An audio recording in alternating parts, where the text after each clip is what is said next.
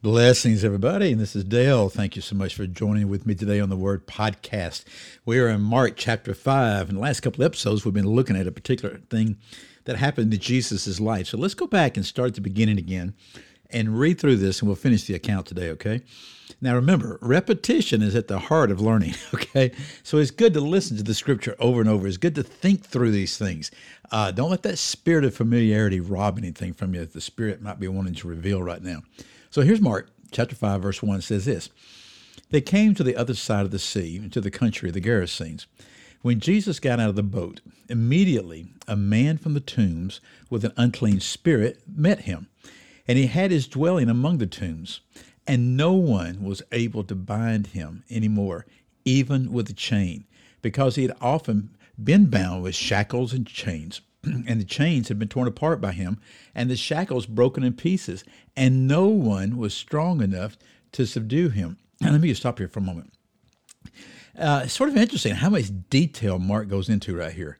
Okay, he says that no one was able to bind him. Okay, no one's able to bind him even with a chain. Okay, I wonder if they'd ever done it before. Well, yeah, because he had often been bound with shackles and chains. So not only chains, but shackles and chains.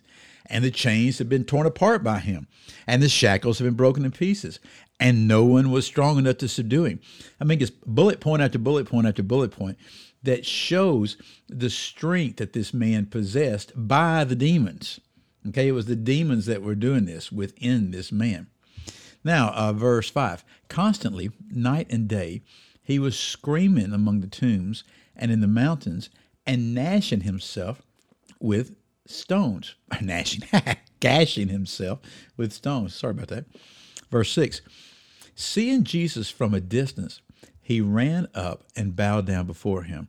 And shouting with a loud voice, he said, "What business do we have with each other, Jesus, Son of the Most High? I implore you by God, do not torment me." For he had been saying to him, "Come out of the man, you unclean spirit." So that's what Jesus had been saying. He'd been saying to the man, "Come out of him, come out of him."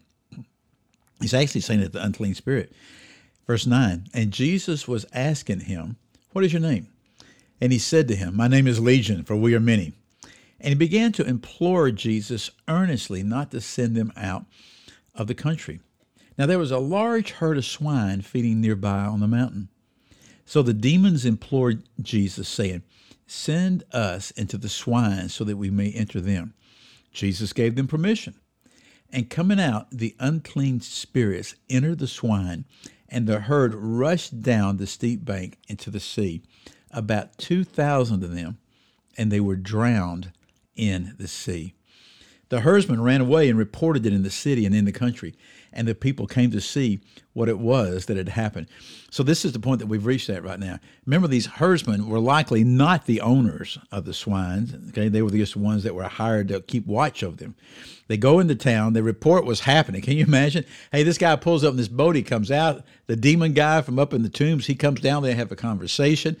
All of a sudden, this guy gives permission for the demons to go from this guy into our pigs. Our pigs went crazy and went over the side of the cliff here. They ran into the sea and drowned themselves. Well, the people are going, "Are you kidding me?" And they came out to see what had happened. What do they find? Well, the scripture doesn't describe it this way, but they would have seen a bunch of pigs bobbing out there and dead. Okay, floating around. It makes a real mess. Verse 15. They came to Jesus and observed the man who had been demon-possessed, sitting down, clothed, and in his right mind, the very man who had had the legion. And they became frightened. Now, folks, this is profound. They come, they can see the carnage. They can see dead pigs floating around, okay? They come and they see Jesus, and they're observing. They see this guy, and it was a man who had been demon-possessed. Notice how Mark describes it in verse 15. The man who had been demon-possessed. We always call them the demon-possessed one. We always call them the one that had Mary Magdalene, 7 spirits in her, right?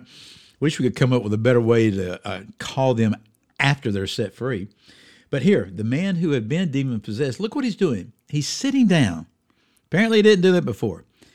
He was clothed. He was running around naked. We'd seen that from the other Gospels before. And he was in his right mind. He was acting out of his mind, according to the fullness of the account. The very man who had the legion. So how did the people respond? Were they rejoicing? Were they standing in awe? Were they amazed? No, they were frightened. And you know what? Not be too hasty with them right here. I'm not too sure I wouldn't be too frightened, right? Because they knew this guy. They'd known everything. They tried to shackle him. They tried to bind him. They tried to do everything. And now he's sitting there and he's totally normal. One of the other gospels says that he's sitting at the feet of Jesus. He's fully clothed. He's in his right mind. Verse 16. Those who had seen it described to them how it had happened to the demon-possessed man and all the swine. So there was all these witnesses here of this. Verse 17. And they began to implore him to leave their region. That's the fourth time for that word implored. Now, the people are begging Jesus to leave the region. Why in the world would they be begging Jesus to leave the region? Well, to start with, somebody took a hit right here financially. A bunch of dead pigs, okay? So you got some social disruption going on right here, no doubt. They're terrified because of what happened here. And this guy has got power to cast out demons out of this guy and to send them into the pigs like that. What might he do to us? Okay, it's not too far-fetched to think that kind of stuff. So Jesus, they begged him to leave. Guess what he's going to do? He's going to leave. He's going to leave. Verse 18. And he was getting into the boat. As he was getting into the boat, the man who had been demon-possessed, as in the past, was imploring him, there's that word again, that he might accompany him. The guy wanted to go with Jesus. Well, don't you know he did? He had been set free of stuff that we can't even begin to imagine, people. He had been set free and he wanted to go with him. Verse 19. And Jesus did not let him go. Oh, now, why is that? Well, the rest of the verse is going to give us a little insight, but think about this. He did not let him go, but Jesus said to him, go home to your people and report to them what great things the Lord has done for you and how he had mercy on you. Folks, this is so important right here. You see, Jesus, when he's going through the land of the Jewish people, he was often saying to the demons and the people alike, no, don't tell anybody who I am. Don't say anything about it. But here, when he's in the land of the Gentiles, he tells the guy, go home. Go home, tell your people what happened to you, and report these great things. There were two great things. It's what the Lord had done for him and the mercy the Lord had for him. Verse 20. And he went away and began to proclaim in Decapolis what great things Jesus had done for him. And everyone was amazed. Now they're amazed. Okay. He went through the Decapolis, Deca, 10, polis, 10 city region. He didn't just go to some little place over here. He went through the entire region telling the great things that Jesus had done for him. Now, let me tell you something else. Later on, we're going to see the next verse. Jesus leaves. He goes across the lake. Later on, he's going to come back to this region.